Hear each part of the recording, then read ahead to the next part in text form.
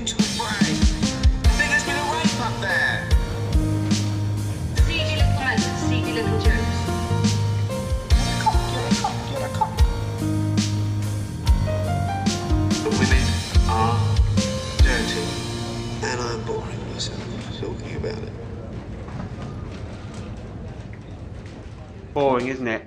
Staying in, listening to Wern and Blog podcast with your life. Yeah. Not for me, I like it. Hello everybody and welcome to the 5th episode of Wern and Blog, the podcast dedicated to the UK edition of The Office. With me, the only night that he's got is a condom, it's Danny. Oh, that's the joke. I'm saying the joke works. And muchos tequilas later, it's Seth. Oh, no, that's your line. And he's a permanent member of staff, but it doesn't mean he should have to do his own filing. It's Jack.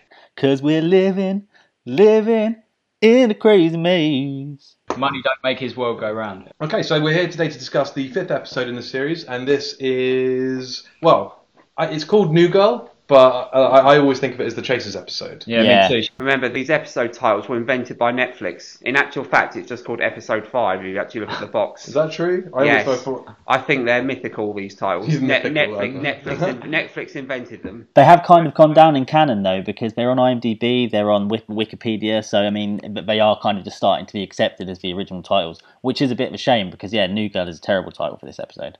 I think Episode 5 works better. So I think the reason you think quite strongly about this, if I'm right, is remember when we did that quiz in Brixton? Yep. And you were basically heckled off the stage by referring to it as, what was it? I can't remember, but you were referring to it. There was a quiz where people had to say what line and what episode it came from. And to make it easier for everyone, I tried to give the episode titles, but I had to clarify this is the Netflix episode title. So if you want to just remember it's Episode 5, Season 1, then that's your call.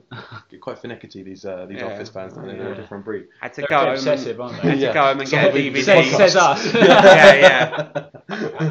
Because presumably the New Girl it's referring to is Karen Roper, right? Of course. But she's never in it again. Well, she's in it in the next episode, but then that's it. So there's no point to dedicate a whole title to her when she's only in 2 episodes and then disappears again. They should have called it, Chasers or Night Out or something. I mean, it is a bit of a weird episode for me, this one, because I feel like that not a lot actually happens in this episode. And it could be seen as a bit of a post-training come-down. It's a bit of a crash. It's like, it's not quite as good, is it? But I think legitimately, in its own right, it's a great episode. I love the Chasers scene. Yeah. There's some of the most awkward moments in the whole show are in this episode, and particularly happen in Chasers. Chasers is great, isn't it? The way that they depict that, the bottom of the barrel nightclub that you get with all the dregs of society. And it's so realistic. Yeah. You know, we've all been in one of those nightclubs in Watford, like Oceana or something.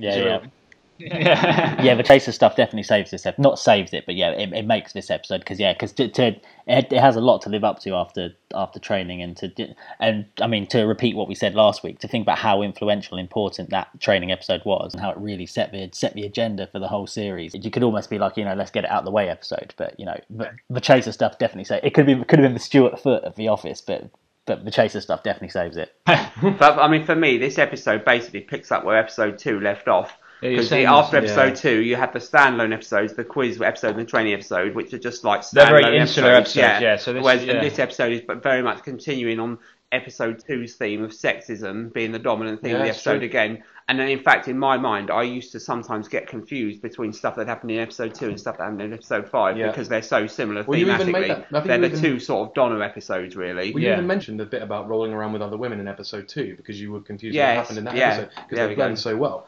I kind of felt like they had so much to pack into that Episode 2 that they've almost strung it across 2 episodes. Yeah. Do you know what I mean? This episode feels like a bit of a Frankenstein of bits and pieces that they couldn't necessarily make into an episode in its own right.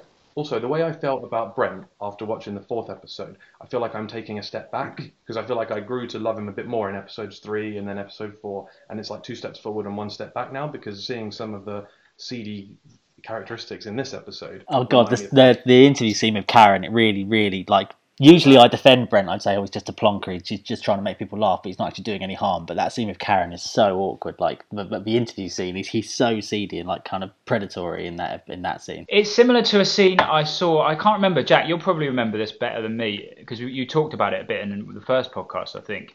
It's very similar to a scene from either CD Boss or this kind of pilot bit where he does some very similar things, like the perfume from the magazine. Yeah, definitely, yeah. He's more of a seedy character then, and he's not so seedy here. He's still harmless Oh, Brent. he is. There's one point when he puts the CV on the floor so he can look up her skirt. This is the thing. There is still some. I mean, you could say it's only series 1. They're still trying to find a character, but there's only 2 series, so they're halfway through establishing the character itself. But there is still some inconsistencies a little bit, isn't there?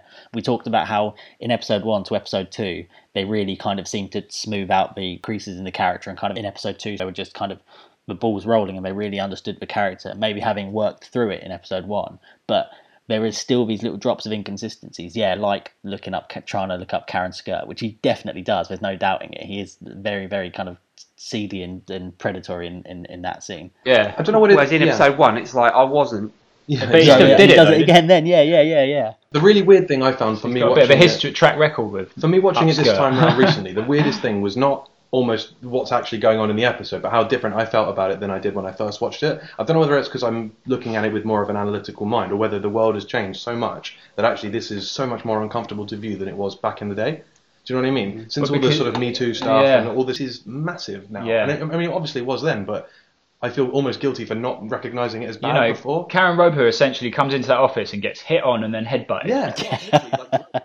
It's one of the only scenes where I don't really like Brent momentarily. Normally I'm quite fond of Brent, and like I've got a soft spot for Brent, and I get Brent, and you know, in certain situations the inner Brent in me comes out, but in that situation I just feel like he's being very sleazy there. Do you think you had such a distaste for it back in the day, or do you think it's more No. looking through a 2018 lens? Yeah. I think it's definitely now. We've kind of, obviously we're older now, we're in our 30s as we keep saying, but it's also, in the past year there's been the Me Too stuff, and back in 2001 the whole culture was different. It was all very much, we were just coming out of the 90s, we were just coming out of the Gallaghers, the royal family, and 2 pints of lager and a packet of crisps, the whole kind of like lad culture, where it was easy to just say, it's just a bit of banter, it's locker room talk, kind of thing, they're just messing around, there's nothing but then, there's nothing dangerous about it. It's just a bit of banter. But looking back at it now, the way Donna flinches away from Gareth when he's about to touch her,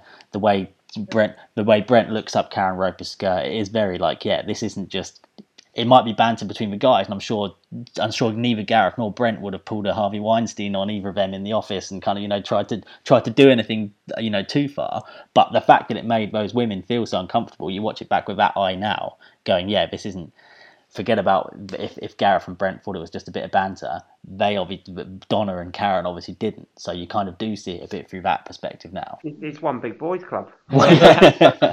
So guys, as we sit here today, we've got 4 episodes out. We've just released training yesterday, and it's going really, really well. We even had a retweet from Lucy Davis. It was a great moment. She didn't actually listen to it yet. I know. Good. Didn't want to. Next. Well, Dawn's got some great moment in this episode though, so hopefully she'll listen to this and keep retweeting.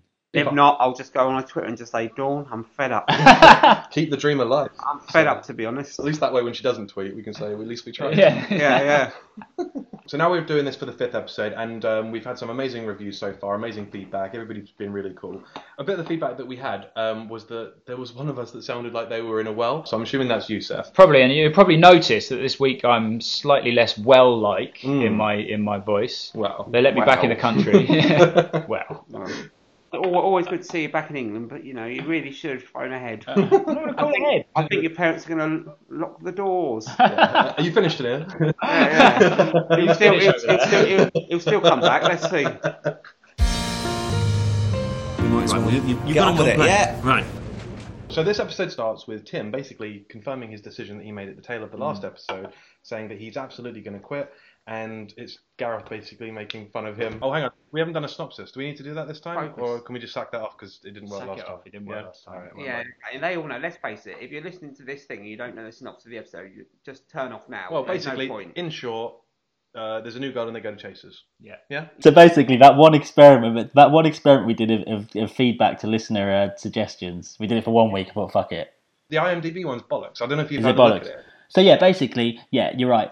David Brent hires a new secretary, Karen Roper, even though he's supposed to be making cutbacks, and then the lads go out to Chasers. Everything coalesces at the end. Put your hands together. There you go. And that's it. Yeah, perfect. We all just Easy, put our hands innit? together there. Brilliant. All right, cool. So as you're saying, James, it cuts in with Tim still committed to his decision of being a psychologist. Absolutely. Does any of you watching this ever actually think Tim's going to follow through and do this? No, No, I we do all not know believe for a that. second. And that's we the know problem. Tim. We and know that's the Tim. problem with Tim, isn't it? As we've discussed in quite a lot of length before, he's like a bit of a, I don't know if anti-hero is the right word, but if anyone's the hero, it's Tim. But he's not really a hero because he is apathetic, and you do want to slap him sometimes because Tim is only really doing this because of what happened with Dawn last time. He had the silver lining vision of riding off into the sunset with Dawn, and now he's kind of got to almost awkwardly stand by his decision. Well, the thing is, he hasn't, because later on in the episode he says, "Oh, I just need to actually hand in my notice to make it official." So he's not even. So done it. he's not. Again, he's just notice. talking. But watching it back and seeing and watching this scene again, I kind of wish he would make that decision, because you can see kind of it's starting to the job Wernham Hogg and David Brent are starting to rub off in him a bit. There's a couple of Brentisms and Brentish kind of like facial movements that come out in this scene, especially when he's talking back to Gareth, when he's trying to get that little one over on Gareth. I'm leaving to go back to university to learn about more than the price of OptiBright laser copy paper. $2.98 a gram. $2.40 a gram. Check the list. And that's very Brentish, isn't it? So it's all starting to rub off on him a bit. It's starting to turn into Brent, which kind of hints at the next episode, where kind of he almost he becomes full Brent, and it's starting here in this episode. So it's almost like Tim's got to get out now, or he never will. Got to get out now and save us all a bit of time. The next scene is when we get Donna coming in, and it's clearly sort of midday. Gareth challenges her initially, so then Brent comes in, and what is it he says? Who am I? Dixon Doc Green. Yeah. Evening all. Did any of you guys know? No, it's such an old reference. And in fact, I've adopted that as one of my phrases. Yeah, but that's it's not based from on that. That's not from Dixon of Dock Green though. That's from Brent. Yeah, and mispronouncing a lot of my worms, It's not from the two Ronnies, even though it's classic stuff. It's from David Brent. I'm quoting David Brent, quoting the two Ronnies. One thing I was wondering is, if Donna's late, surely that means Ricky's late, doesn't it? Like, why is Donna late, but Ricky wouldn't be? Maybe she went home already afterwards. there, isn't he? Yeah. So maybe he went in a bit earlier, and she said, "Oh, don't worry, David will let me off." And once again, what is her actual working status, Donna? Because it's not actually really made clear. We've had people writing in saying it's work experience. Maybe she's a temp, but it seems to me like it's a fairly casual arrangement. Yeah, it's just Brent doing a favour to his friend Ron's daughter, isn't it? Yeah, he's not offended with her not being late to work. It's more that she stayed out all night, and this opens up into a brilliance. Basically, when we start to see behind Brent's approach to women and how he feels about sex. He stayed with a friend. That's fine. I'm a little bit annoyed at her parents for not calling me. His just saying parents weren't his parents. It's a bloke. So what? Come on, God, chill out, shall we? Please. He's quite prudish and sexually neurotic, Brent, and it really opens that can of worms this episode. And there was a question of whether or not David Brent is a virgin. Oh, it does make Has he ever had a sexual? I think he's a very sexually, at the very best, he's a very sexually unsuccessful man. And He's that inexperienced really comes across in this episode. Well, he's not for the one of trying. I mean, he does try. Wasted an hour on that girl later on in this episode. But when sober, he finds it incredibly hard to talk to women, and he's quite prudish, actually, even. Well, he's not like cripplingly awkward around women. Like, he's able to like at least put the moves on to Karen when she comes into the interview room. Maybe that's because he's got the power over her. I don't know, but I think it's more. You can see with Donna in the second episode and in this episode, and going on to series 2 with the Welsh woman Trudy. I think it's more women who are sexually have their own sexual agency. He's very old-fashioned. He thinks that it should be the men that are forward and the men that are kind of sexually autonomous. And if it's and when it's a woman, he just can't deal with it. He doesn't know what to do. Donna knows that she can push his buttons with it because she basically ends the conversation by being overly sharing what's going on. He would much prefer if she just said, "Oh yeah, we slept on the floor at my girlfriend's house." Yeah. But she keeps pushing him because she's basically but that's not Donna pushing him. That's him pushing her. She's almost like annoyed that Brent's had to push her to that place, and she's like, "Right, if this is what you want to hear, you force me to do it. Like if this is what you want to get out of me, what do you want from me?" kind of thing. You're right that when she turns to the camera, it's kind of a last resort kind of thing. Yeah. But she is pushing Brent, and she's trying to. She wants him to confront the issue. Yeah, but that's true. Yeah. But yeah, it's more that she's so humiliated that he's pushed her into that place. He's like, right, I'm going to humiliate you then, and I know what's going to humiliate you. I'm just going to say this in front of the office and show you that I'm not embarrassed about this, even though you are. Wasn't anyone in the office, was it? It was actually. I slept with somebody in the office, everybody. There's also some great face acting from Lucy Davis's Dawn in this. Like if you watch it back, just watch her face. Like she does say. I mean, she obviously has that whole back and forth with you couldn't stay at mine with Brent, But just when she's not and she's just listening, her face is brilliant. Like when Donna finally says, "I slept with someone in the office, everyone," she does this like cringy face because she knows how Brent's going to react to that. She's the one he turns to sort of see whether the laugh landed. Yeah. Well, because Dawn, as we've seen, is the only person that he's really kind of as comfortable as he can be around a woman with. So like when it's almost like he's checking back with her to make sure it's all right that he's saying these things, I guess. Yeah, exactly. She's the barometer, basically. What's acceptable to say. But then he makes that weird Freudian slip about if I'd got off at. So it's really on his mind in this episode. Sex is on his mind in one way or another. And I think his insecurities are all bubbling up. Yeah. He may or may not be a virgin, but he's not had any luck for a very, very long time. Well, he says at one point, he couldn't pull in a brothel. I can and I have. So surely that means he's yeah, not but that was just a drunken defensive comment. He has to tell wasn't Finchy, thinking about what he was saying. He has to tell Finchy that he has at one point had sex. So that tells me he doesn't have sex very often. And also to argue against that whole I could pull in a brothel and I have. He also says in another episode I would never pay for it. So that kind of contradicts it, doesn't it? So there's a stalemate there. Maybe it just means I have pulled before. Well, no, technically, if you pulled a brothel, you wouldn't have to pay for it. That's a good point. Has anyone out there ever pulled in a brothel? Email in. Can they say whether they paid for it or not? Yeah. Was it a metaphor?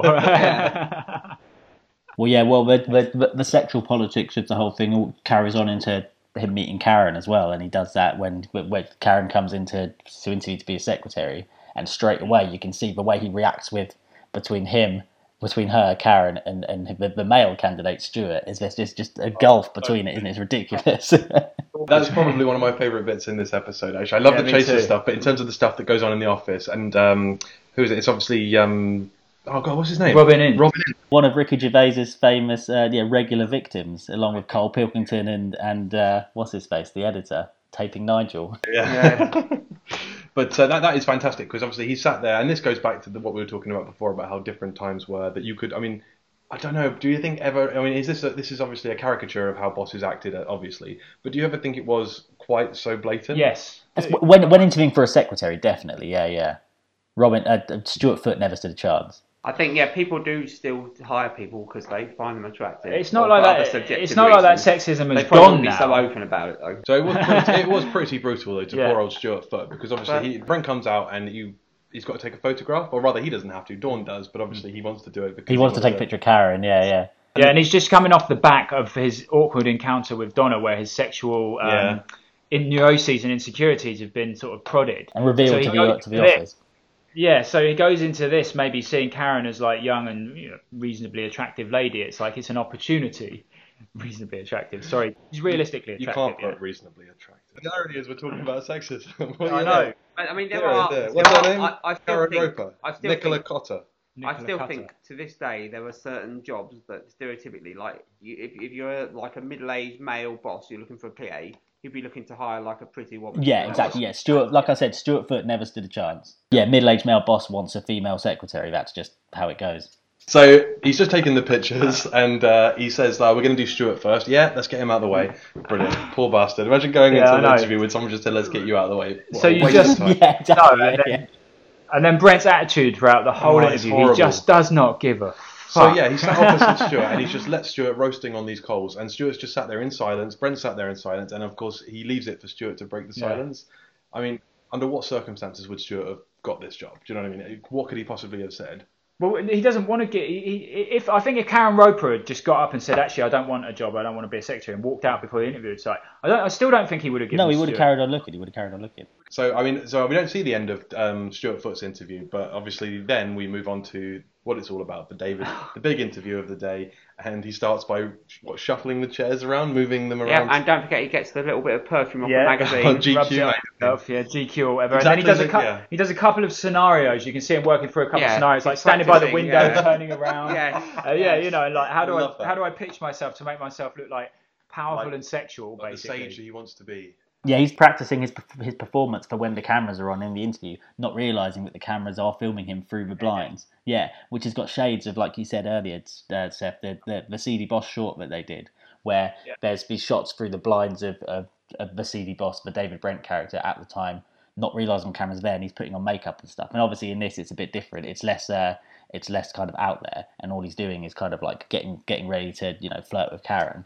But there's those kind of like, it's those kind of candid shots that actually, for a mockumentary, they don't really exploit that in The Office. They don't really do many shots where the characters don't know the camera's on them, like they did in the CD Boss thing, where it caught him putting on lipstick. But they don't really do much of that voyeuristic, candid stuff. Yeah. The American Office does, and I'm really glad you brought it up, because it does give you a completely different persona for Brent, doesn't it? But I'm glad they don't do that, because it's kind of cheap comedy, and I think they learned from doing the CD Boss short that that is kind of, you know, you get a cheap laugh out of it, but it's a bit too cheap. Do you know what I mean?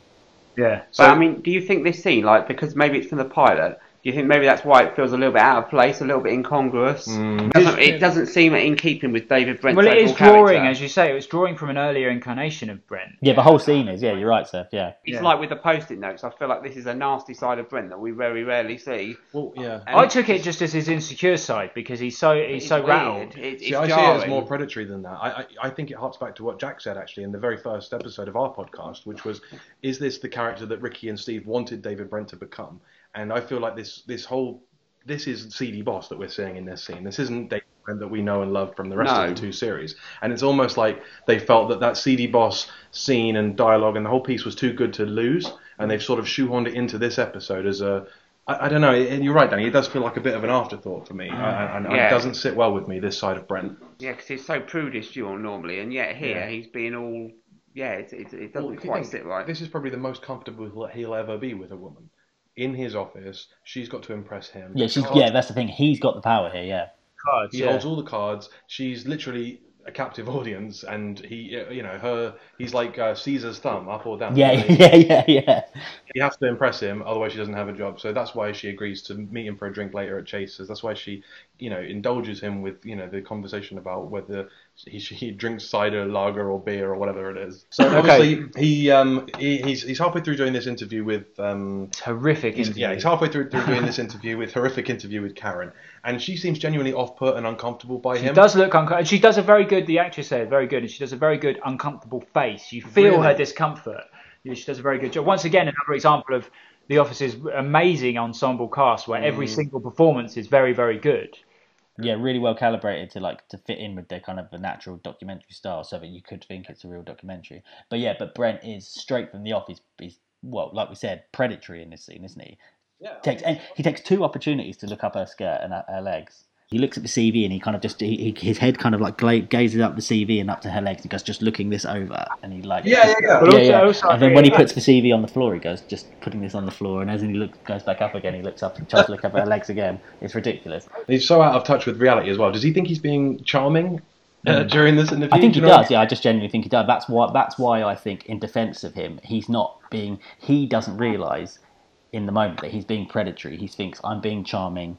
She likes this, which is obviously, which is the step towards being predatory. That's what Yeah. But in some kind of defence to Brent, you could say that he's not. He just thinks he's being charming. He doesn't think that he's being predatory. He doesn't see how he's being predatory in any way. We're gonna leave that there. Yeah, we're getting on to that is a hot topic, especially in 2018. So maybe we should step around it and just leave that there. You remember the positive things, you don't remember the bad. Like when we think about Brent, I mean, before we watch these episodes as closely as we have been for the last few weeks, this bit was out of my mind. Yeah, definitely. Yeah. It's very easy for you. Wasting your time. But anyway, this bit was out of my mind because I remember the free love, free whale. I remember the motivational speech. I don't remember the bad bits. No, take that bit out. Where it hits a woman in the face with a football. Oh, well, that's the next scene. That's the next bit. When he doesn't hit her in the face with a football.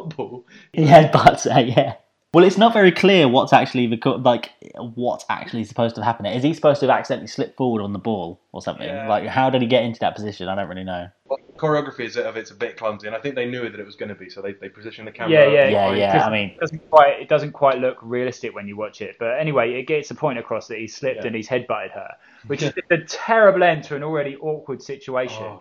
Just adds this whole new layer. It ramps it up to a degree that it's never quite been turned up to before. Like an actual, physical. Yeah. But it's just, what's he doing with the football anyway? It's just ridiculous. As Karen's signing the thing, she's about to leave, and Brent comes out with the football. Just one more chance to impress her. It's ridiculous.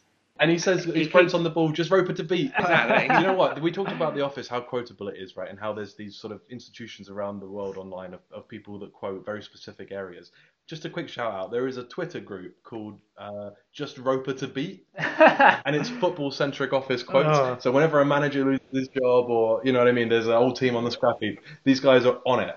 Yeah, it just goes to show how deep the well of just Office-related stuff goes. Because Brentisms and people being like Brent are just, they're out there. You can see it in every single person. You can see it in every politician. You can see it in every celebrity. You can see it in every public figure. There's just someone. They always, no matter what walk of life they're from, no matter how cool this public figure is, at some point they're going to be like, a bit like Brent somehow. If it's in them, we'll find it.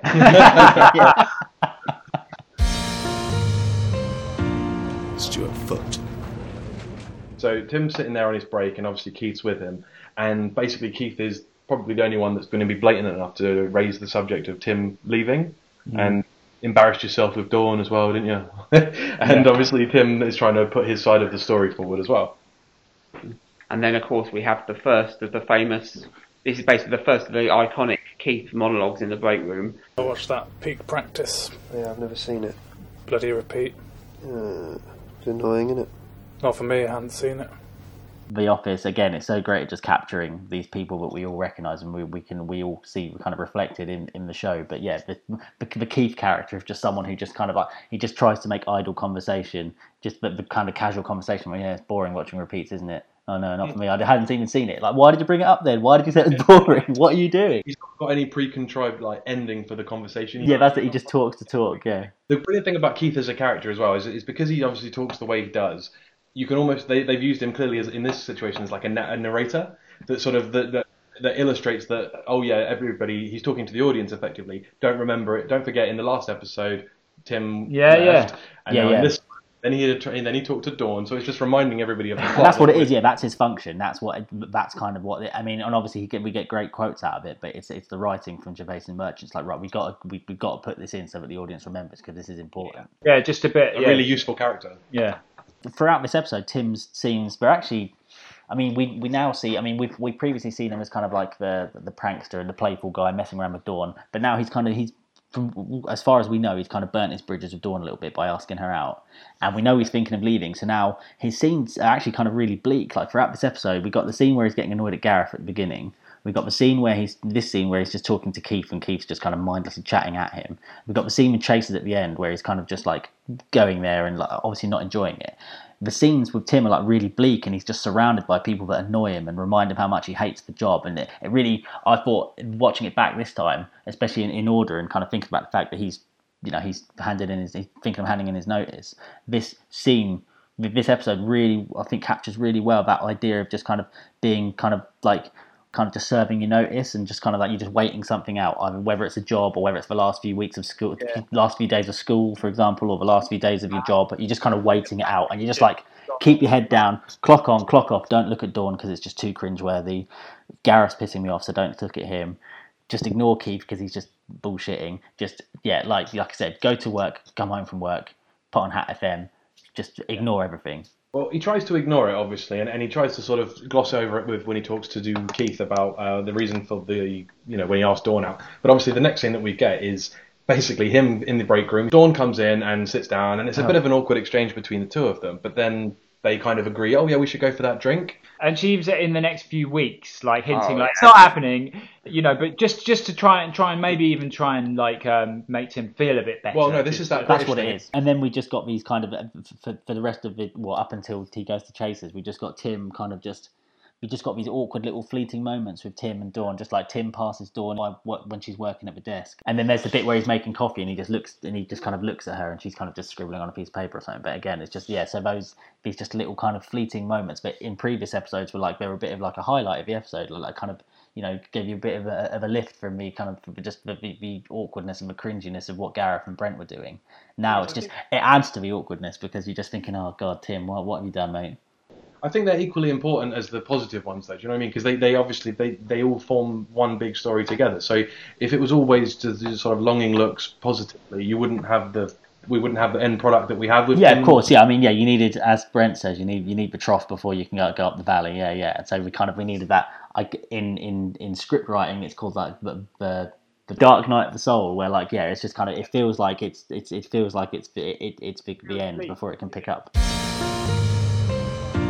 Any fluids? Okay, so the next scene is with Gareth and Donna doing some health and safety training. I think Gareth goes over to her and tells her about a seminar, which makes it sound a little bit more grand than it is. Danny's just arrived. Where have you been? Pizza Express. What about Beer Express? Oh, who am I? Dixon Did the you Dog get me Green? one? Why didn't you get me a beer? I thought you were driving anyway. Yeah, who are we? Dixon the Dog Green. Do that twice. You'll be banned from driving. Danny, anyway, Danny, what did you go out to get? What was more important than this? Well, no, Beer. I thought we were on a little break, so Wow. just went to get We beer. were on a break. And that's the other one. I wasn't on a break. I wasn't on a breakdown. I knew we were about to start talking about the health and safety scene, and I hate this scene. Why? Why do you hate this scene? What's wrong with it? I don't like it. It's rubbish. Do you mean the whole storyline, Danny, or just this one scene? Like the whole, because obviously it builds up to that Gareth and Brent scene, where I think I'd know if a woman living under my roof was rolling around with another woman. Surely you like that scene, don't you? Oh, I love it. But what I love more is the way it then cuts to him for the Finchy scene. We see David Brent, the chameleon. Now Finchy's here, so he has to completely change. He can't be prudish around Chris Finch. I usually credit a chameleon. Suddenly, he's just laughing at Finchy, and he flips into lab mode with Finchy once again. Just literally like that, and as soon as it's Chris Finch, it's a different set of rules. Yeah, and because it's Chris Finch, it's not. And actually, Finchy, that sums him up. Malcolm's right on that. I'm sorry. Ooh, no, you're right. Malcolm is right on that, and actually, Finchy's story is actually a really horrible one. You know, it's vile. And it shows where his loyalties lie. He calls this guy mate and he sleeps with his girlfriend. Yeah. But do you think it's true? I think it's true. This is what I was just about to say to you, James. I think I've always got the impression that no matter what an arsehole Finchy is, these stories he tells, I reckon, have truth to them. Maybe not as extensive as or elaborate as he tells them, but I think they have truth to them. And we see from this episode that he has luck with women. When he goes out to nightclubs and no one can hear him talk, and he's just got his oily charm and charisma that he has, people fall for it. So I reckon, but these stories he tells, I reckon they are true. I reckon they've got truth to them. Well, you say fall for it. They know what they're doing, don't they? Sadly, in this world, in this machoistic world, Chris Finch is a winner, right? And you know, and these women are just trash to him. Yeah, but these women he's meeting at Chasers, they're not thinking, oh, this guy Finch is going to settle down with me. They know what they're getting out of it as well. It's an equal thing. It's that culture of people that go to places like Chasers. You know, they're all just looking for a one night thing. So fair play to Finchy. Yeah, exactly. But, he gets his pump action yogurt rifle. But... This scene is is establishing the fact that they're going out to Chasers, and that lasts for the second half of the episode. But it's obviously Finchy telling the story to Gareth and Brent, and then they ask if Tim's coming out to Chasers as well, and Tim says yes. So my question is, why is Tim saying yes? This episode, after the bombshell of being rejected by Dawn in the previous episode, he's just just drifting through it, just keeping his head down. So why does he agree to go out with the lads on to Chasers that night? I was thinking that myself. I don't know. The only conclusion I could possibly think of was that he is almost on the rebound, maybe. Dawn's knocked him back. He maybe needs a bit of a pick-me-up, but, I mean, he's looking in the wrong place. He's bored as well, isn't he? He's bored in his life, so it's just something to pass the time. Yeah, plus, it's ironic. Maybe he wants to be there to show the cameras around, actually, and show how funny it is. Yeah, Tim is never getting laid in Chasers in a million years. I don't think he's not a Chasers man. He's going there. In the emotes, he's in there. He's got his coat on. He looks like he really will drive really well. But he's doing it for the people watching, for the intent. He's not part of it. He's watching it. Like at one point, he even hides, doesn't he? When Finchy and Brent are doing that really awkward, hitting on those two girls, he literally goes down behind them and hides. He's a spectator. We've now got a talking head from Tim, which is really good because obviously he's deadpan about it, and basically he's making a point that Finchy and Gareth and Brent are bottom of the barrel when it comes to culture. There's all these other things that are going on in Slough, but actually they'll probably end up in Chasers, and he knows full well they'll end up in Chasers. And then, true to form, the next shot is a brilliant intro to Chasers. Right, as you all know, making this podcast is a labour of love. We don't receive any bunts for it from you, so we rely on our commercial sponsors. So now, for a word from our sponsors. Cooper and Webb. Cooper and Webb was founded in 1997 by John Cooper and Sally Webb on the premise that whatever your performance management style is, from the rock and roll to the more traditional taste, we can offer motivational corporate seminars to suit your style. So maybe if you just sit down and relax, as we select industry experts and offer them to you at competitive rates. But at Cooper & Webb, we aren't all about chasing the Yankee dollar.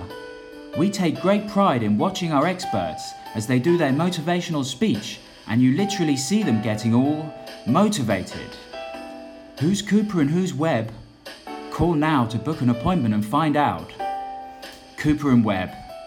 Motivation, education, inspiration. The thing I love about Chasers, though, is that there's one in every town. Do you know what I mean? There's inevitably that pub that stays open late, and it's really shitty and cheesy, and the DJ's gratuitous. It's just basically just a pub, basically, but they just try to dress it as a nightclub, and they get all the people from work. To me, that's all a nightclub is. But this is this is a Wednesday night. That's Wednesday night Raz, yeah. They clearly do it quite a lot, because remember in episode 1 they talked about how much they had to drink the previous night, and I'm thinking episode 1 is on a Thursday, because they go there every Wednesday, as Tim says. Well, no, and they all come into work drunk. And Brent describes it to Finchy. He says Wednesday night Raz. They're fine nightly. Nightly, yeah. So it's like it's a ritual, and he's seeing his 2 women from last week tomorrow, but he's still going out to Chasers tonight to get more. It's a ritual to break up the monotony of their week, right? It's a working week, and bang in the middle of that week, just in that boring, what do they call it, the hump day or whatever. Yeah. You go down Chasers, you get pissed, and you try and shag someone. You know, I honestly, I haven't been to a place like Chasers in a long. I have no business in a place like that. I don't drink anymore. I haven't drank in a long time, so I have no business in a place like that, as I said, but I never ever want to set foot in a place like that again in my life. And every time I see that Chasers scene, it gives me flashbacks to Watford, and as you were saying, Danny, and I just think, fuck, Brighton. I remember that.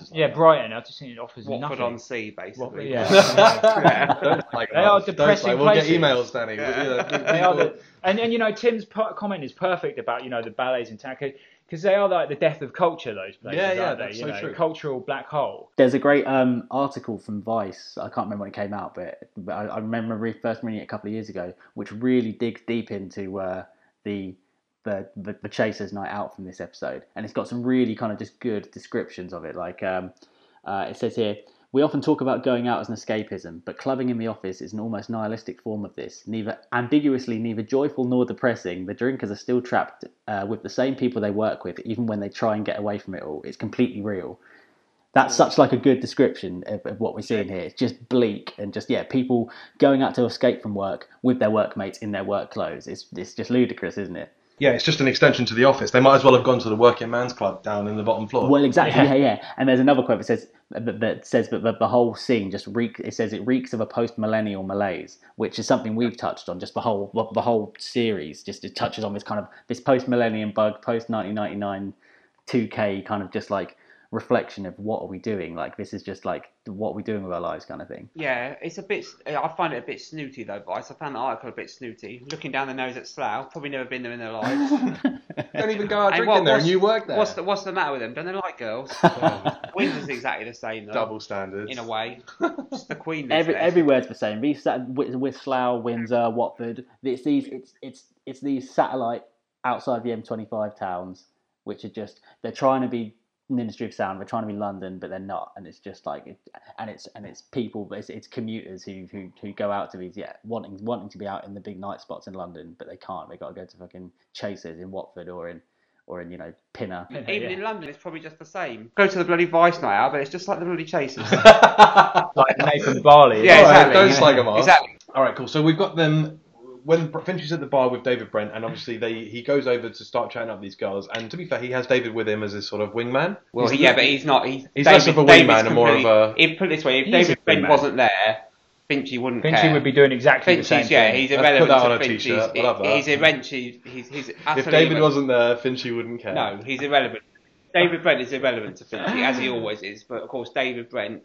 Finchy's anything but irrelevant to David. To be fair, Brent. Finchy introduces him. Dynamic. To be fair, I mean, in lad culture, Finchy's introduced him to the girls. He's been a wingman there in many respects. If David hasn't got the social skills to carry it forward and make a move and make something of it, it doesn't mean Finchy's done any less. I mean, what is it he says that the only knighthood he's got is a condom. Yeah, and Brent fucks it up. So it's not that Finchy hasn't tried to get him in. Brent fucks it up by explaining the joke. Yeah, exactly. Speaking of the social skills though, and the kind of the barroom presence, Whereas you can see Brent kind of stuck behind Finchy trying to get in, poking his little hand through their shoulders, going, any one of you's fine. Gareth, true TA soldier, scoping out his surroundings, goes around and goes to the girl on the end. Like, he knows what he's doing. Yeah, that's true. Pincer movement. Yeah. The next shot we see is Finchy and David at the bar, and he catches sight of Donna on the other side of the bar, right? And Donna, he what does he say? Oh, Christ, that'll do. And David sort of instantly laughs. He has to snap into protective mode again. He instantly again. laughs, but then he looks over, sees who it is, and thinks, oh, crumbs, you can't talk like that about Donna. Crumbs. Oh, sorry. Oh, sugar. We'll do that bit again. I can't believe I said leave that in. That's the kind of thing my nan would say. Danny looks like he's about to burst. He's got veins on his head. Look. Oh, come on, man. Look. Right, hang on. So David sees that it's Donna, and realizes, oh shit, he can't talk about her like this because I'm supposed to be the protective one. So he begs and he pleads Finchy not to objectify Donna in the same way he allows him to objectify all the other girls in the club. Right, okay, I'll stop. I'm going to get you up to water. Should we have a break? Yeah. Play the bridge. We'll come back. There's nothing funny about them. So the next shot we get is of Gareth basically standing on his own in the middle of the dance floor, and he looks so drunk. And he's in that drunk state I'm sure we've all been, where he looks like he doesn't really know where he is. And he's kind of like sort of stalking the dance floor almost. He looks like he's kind of just looking around like... I remember watching a thing once with Ricky Gervais and Stephen Merchant explaining how when they originally cast Gareth, when they originally wrote the character, they wanted like a macho man, like a proper like tattooed big muscles or something. And then when they got Mackenzie Cook and they said something about having this like bird-like vulnerability to him, they were able to give him more and more ridiculous and seedy things to say and do, but he was able to get away with them because he just looked so damn vulnerable. Well, this is the thing. In this bit, he looks like, and he's so drunk and he's so vulnerable and he looks so lost on the dance floor on his own. He's a prime candidate for this biker woman to sort of prey upon. They've been kissing the whole night, and then Gareth's finally like, who's that guy watching? He's like, oh, this is my husband, Paul. Paul, do you mind if Gareth comes back home with us? And Gareth's like, what? Gareth's outraged, isn't he? He stands up and he says, no, not if there's another fella involved. But he's still sat there in the sidecar at the end. We'll come back to that because that's one of the best comedy cuts. There's some great drunk acting by Gareth here, but there's some also, the next scene, there's some great drunk acting by Ricky Gervais when he goes over to Karen. He's such a good drunk actor, especially this little burp he does. It's just brilliant. Brent sees Ricky getting off with Donna, and obviously that's the big reveal, isn't it? When Donna and Ricky come over, and Donna challenges David Brent to say, "Have you got a problem with what? You got a problem with Ricky?" Yeah. and that leads into the iconic "Not Up the Arse" scene. Yeah, it flows. She says about how he finds sex so disgusting, and he, having been talking to this girl Lindsay for about an hour. He goes, well, I will take her home if I want to. I don't want to go home. I can be successful, and then immediately she knocks him back. But he has to keep rolling and look all smooth, like, I don't want you to come home with me. By this point, he's pissed and he doesn't care. And then he gets the slap after, and Finchy's just there doing one at the bum, no arm done, just laughing at it. But then he puts his hands out like he's doing a little movement. Oh, no, that's so bad. That's one moment where, again, I'd say this episode, it ramps up the discomfort to another level. The Karen Roper headbutt scene, the Not Up the Arse, it's some of the most cringeworthy television of all time. And the worst part is Karen Roper's there for that. She's there. Right next to him, and this is her new boss. She's thinking I got off fucking lucky in that interview. Yeah. That's what she's thinking. Do you know what I mean? Because the worst part is when Finchy says Finchy says one up the bum, no, I'm done. And then he has to clarify. No, not up the arse. Often when characters have to act drunk, I almost feel like it breaks the fourth wall. I don't feel quite like I believe it. Connected to Whereas it, with these guys, everybody who acts drunk in this, they always seem to do a really good job. Maybe they actually get drunk. They show you the dark side that people don't talk about. Alcohol is actually a depressant. Alcohol is a depressant, and it makes people do stupid things. It like, leads you down a dark path. Yeah. It's not all like, oh, happy drunk. It's like, no, it's not a happy drunk. It makes you really miserable. And it's that night. Too much of it. And it's that afterwards when Tim's leaving with Gareth. Sorry, no, when Tim's leaving with Brent, and then he's like, he says, he's like, Carl, no, we're going somewhere else, and then Tim's like, you've just you're like, no, you realise what you've just done. Well, the thing is, this is what probably happens. All life. But this probably happens all the time, though. Don't forget that in the very first episode, when he comes in and he talks about how they had a skinful the night before, and Gareth's mates just had to leave because they couldn't handle it anymore. Yeah. I wouldn't be surprised if that's an exact carbon copy of this night. Yeah, this is how he gets every single time. Yeah. That's what I was going to. He probably embarrasses himself every night. That's what I was going to postulate. Do you think every Wednesday Brent makes a twat out of himself, or do you think that was particularly? I think maybe that was it's the Chuck corner. Maybe the BBC made it look worse. This is maybe I think this is maybe. I think they probably filmed. He's just a plonker. They probably filmed him every Wednesday night for 2 months. Most of the time, he's getting off with the girls. He's making charming conversation with everyone. But the one time he does not up the arse, they pick that out, leave that bit in. But this is the thing. This is what I was going to ask. Yeah, he spends the whole night looking forward to going to Chases. Like, it's really, really built up. He invites out Karen. He keeps on mentioning it. But then we can see it's a shit club. It's a personal washout for him. So do you think that he's actually enjoys it, or do you think he has to convince himself that every Wednesday he's going to have a great night? Do you think he actually enjoys going there? He's a 40-odd-year-old man with no wife or kids or anything in his life. He's like quite a forlorn man. Yeah. And I think he has to have these little things to make him think he's social and successful. The thing is, we don't need bumps him up. We don't need to theorise on this because we've literally seen it, haven't we? We've seen the first episode when he comes in and he says, "I was a little bit drunk," and we know that he wears it as a badge of honour. Like, look how drunk I was. Yeah, look exactly. how I may not be. I'm so cool and popular. This washes from his memory because there's nobody in this place of work to challenge him on it because he's the boss. And then they can't take him. He's the boss. He was a little bit drunk. Yeah, exactly. And basically, this gives rise to another theory that's fairly popular, and is that Brent's kind of a borderline alcoholic, not a raging dysfunctional alcoholic, but a borderline alky in the sense that he gets, you could argue, inappropriately pissed quite frequently, for most of the week, as I remember. So he's not a dysfunctional alcoholic. He's not, but he's borderline. Although he does have that booze in the office. For he has those little. Yeah, but if there was any, if at any point while the cameras were there, he'd sneaked one out of the drawer and had a little swig of his little stubby while the work day was happening, we would have seen it. That would have made it into the cut. And that would have been a deliberate clue as well. Yeah. So obviously we've got the end of the night, and it's one of those nights that everybody knows what it's like when you're walking out of the club and you end up getting paired together. One of you inevitably wants to go for another drink somewhere. The other one just wants to go home, and they walk off into the night. And this has become quite iconic as well, like him reading this poem. It's become one of the iconic scenes in the Office canon, I think. Come friendly bombs and fall on Slough. It isn't fit for humans now. Right. I don't think you solve town planning problems by dropping bombs all over the place. So he's embarrassed himself there. Next. It's a bit like Vice, really. It's John Betjeman. I think he's understood it perfectly, to be honest with you. It's John Betjeman sitting in his ivory tower slagging off Slough. I've worked in Slough. It's a perfectly average town, but for some reason it's just got this awful reputation. Yeah, why is that? Because of The Office. Gervais and Merchant just picked just a really anonymous kind of satellite town. No, just because it's not London. On bloody Netflix USA it says the London-based paper merchant. It's not London. It's Slough. I mean, it's south east, isn't it, Danny? It might as well be. You get an Uber there, but it's not London. Get an Uber there. Yeah. What does that mean? Is that how it defines London nowadays? Well, you can get an Uber. Is that how it works? I've got an Uber from Slough before, so it's kind of London. I always thought inside the M25 is London. No. Yeah, that's how I consider it, kind of. I'm in Bournemouth now, so that's London by your definition. Well, yeah. Is Rickmansworth in London? No, because Rickmansworth's outside the M25. I'll be honest, none of this is going to make the cut. So let's just wrap it up. So how do we say what a brilliant episode? Okay. Well, it's not the best episode, but I think Train's generally it is a great considered the episode. best. I think it's a good episode. Every episode is great, but this is relatively less great than if I was to put this, I'm not. We'll probably rank them when we get to the end. You're the ranker, mate. We'll probably rank the episodes when we get to the last episode, but I would say this is probably in the bottom half. I love. You disagree? I can't rate The Office like that because I find, yes, the Christmas specials and Training are standout episodes, but every other episode for me is almost equally. They're all equal. There's a couple of standout episodes, and the other ones are all equal. I've always said that, but there are no right or wrong answers. Let me tell you the right answers anyway. So, but I like the Chaser stuff is brilliant, and I think some of my fondest memories of The Office. Yeah, but the Chaser stuff elevates it. That's great.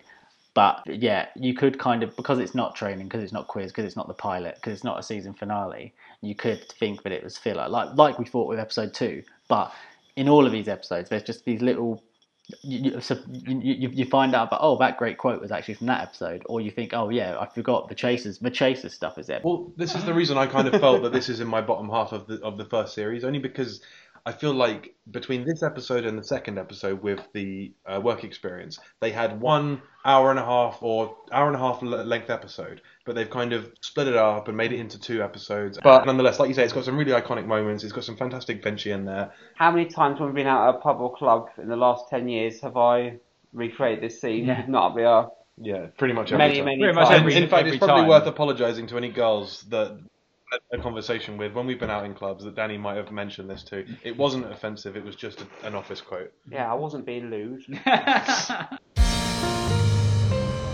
Let's get on with the quiz. But Okay, right now, the quiz. I'm going to do it very quickly this week. Oh yeah, where's my buzzer? Can I hear your buzzers, people? Wait. Say that again in a second. Hold Start on. from the beginning again, Danny. Okay, we're doing the quiz now. Tell them we're going to do a live quiz next week. We're doing a live quiz next week. Start again. We're going to broadcast it on Facebook. Wait. Start again. Okay, we're doing the quiz now. Yay! We're going to do a live quiz next week. So for all you people on Facebook, on the internet, you know how to use the internet, easy, innit? We'll be broadcasting the quiz live as we do the podcast. Okay. Without further ado, and this is about the 4th time I'm doing this, it's time for the quiz. They don't know that though. Yeah, this isn't recorded live. We're having to do this painstakingly because everyone keeps laughing. So, let's get on with the quiz now. So, let's hear everyone's buzzers. Seth? You look like you've had a pot noodle and a wank. Actually, James? have as well. Me next. James, yep. Don't get your Hampton coat. And Jack. Right, fucking hell. This seems harder than usual this Okay, right, now, come on. Is it because... Quick time, right. Question number 1. Name the Desiree song that is sung in the Stuart Foot interview. It's the whole question. It's called Life, isn't it? No, that's incorrect, James. I didn't buzz, I don't know. Jack. Yeah, I would have said Life. Sorry. No, it is Crazy Maze. Oh, I know. We're living in a crazy maze. Yep, he sings Life at the end. Shoot. So that's the correct answer. People all know the correct answer. Did anyone get it's the Crazy Maze? Oh, Crazy Maze. So no one gets a point. Dr. Wankenstein can get a point. Question number 2. What does it say on Gareth's desk when he makes Ricky wait for an answer regarding the invoices? Don't get your Hampton coat. James. Silence, genius at work. Oh yeah. You're right Correct. as well. Yeah. Next question. What is the first song that's on in Chasers? I want title and artist. I heard the pot noodle and a wank first. Well, it's Dame Bowers and Victoria Beckham. Yep. And it's called You're Out of Your Mind. Correct. Yeah. No, it's actually True Steppers featuring Dame Bowers and Victoria Beckham. Oh, come on. Oh. Danny, you're Danny, the quiz half point. I tell you what, Who's you got can both have a point. Yeah, all right, fair enough. Yeah. We're all equal. At least no one has to go home to get a book. Okay. Question number 4. What are the 3 women's names? Don't get your coat. What 3 women's he Right, said? it's James knows. Lorna. Yep. Heather. Yep. And Louise. No. Can anyone else? Lindsay. Yes. Oh. Only because you said it earlier, Danny. I never would have remembered that. Question number 5. Which soldier used up all the penicillin in Gareth's anecdote? You look like you've had a pot noodle Mark and a wank. Paxton, sir. Mark Paxton, sir. That was a little finger battle between me and James. Everyone's on 2 points now. So now 2 questions to go. Everything's still to play for. Question number 6. What song is playing as Ricky enters the room and gets off with Donna? Don't get your Hampton coat. James. Spinning around. No. Oh, Jack. Fats and Smalls. I've got it. Painted Love. Dum dum dum. All 3 of you are wrong. It's Rendezvous by Basement Jaxx. Oh man. Oh yes. Yeah. Can't remember Everybody is in a rendezvous. Oh no, it's that song. Yeah. Oh. All right, come on, get on with it. Go with it. I can't even remember that song being on. All right, that'll do, Danny. Come on, Danny. Okay, we don't edit this bit, so okay. keep What is playing? What's playing for Brent as he's doing his not up the arse bit? No one. There's no one. You look like you've had a That pot is noodle and a Painted wank. Love, isn't it? No, it isn't. What? There's definitely. You don't. I don't know. I'd have thought you Jack. guys would be writing this down. You must have known. Is this Spinning Around by Kylie Minogue? No, it's Don't You Want My Love by Felix. Oh, this is too obscure. All right, we don't 90s dance tune. Quite obscure 90s dance. Yeah, so we have got a draw now. Is that it? A three-way draw? A three-way draw. Everyone's a winner. Everyone is on... No. Yeah, so Danny, you've got to look through the book and pull out a tiebreaker.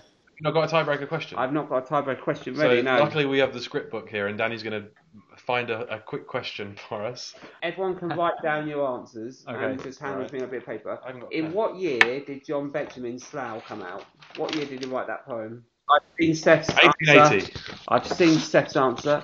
So 1880? I have no idea. I literally something down. All right, 1980 then. Fuck it.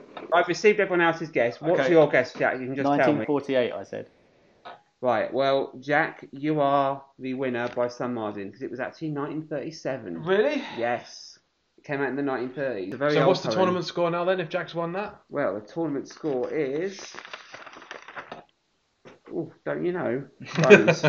Right, James and Jack have both now won 2. Seth has only won 1. Oh. So stitch up. If you win the last episode, yeah. we will have a 3-way tie. Oh. And then I'll have to get a tiebreaker question ready for the whole series. Can we take the tension? Yes. Yeah, well, I'm sure we'll find a way. Okay, so that basically rounds off another episode, the penultimate episode for the Wern and Blog first series. So we wanted to say a big thank you to everybody for listening so far. You've all been absolutely amazing sports, and we know that this isn't maybe the most polished podcast, but we like to think that we have a lot of fun recording it, so hopefully you guys have a lot of fun listening to it. We appreciate we've taken a couple of weeks break, so hopefully this is comes stinging back with this episode. So we've got one more episode which will tie up the first series for us, and then we're all looking forward to coming back and doing series 2. Thank you everybody once again for listening. You've all been fantastic. We've had so many more views and downloads and subscriptions and ratings than we thought we would have. And numbers aside, I mean, in terms of the charts, I've just blown away by some of the positive comments. That some people have been so friendly and so nice about writing in about how they've never thought about this, or they're offering us different sort of twists on the episodes that we've not heard before. It's been really, really nice to hear some of the other feedback. So yeah, keep that coming in. Keep sending us suggestions, and obviously, if it's something we hadn't thought about it, we'll absolutely bring you up and talk about it on the show. So as Danny said, next week live quiz. Yep. We'll run that out and we'll put out some information about that for you guys. But yeah, rate, review, subscribe, and thanks for listening. You've listened to the whole thing. That was a waste of an hour. Boring, isn't it? Fans with no testicles. Not for me. Okay. Women are dirty. And I'm boring myself talking about it.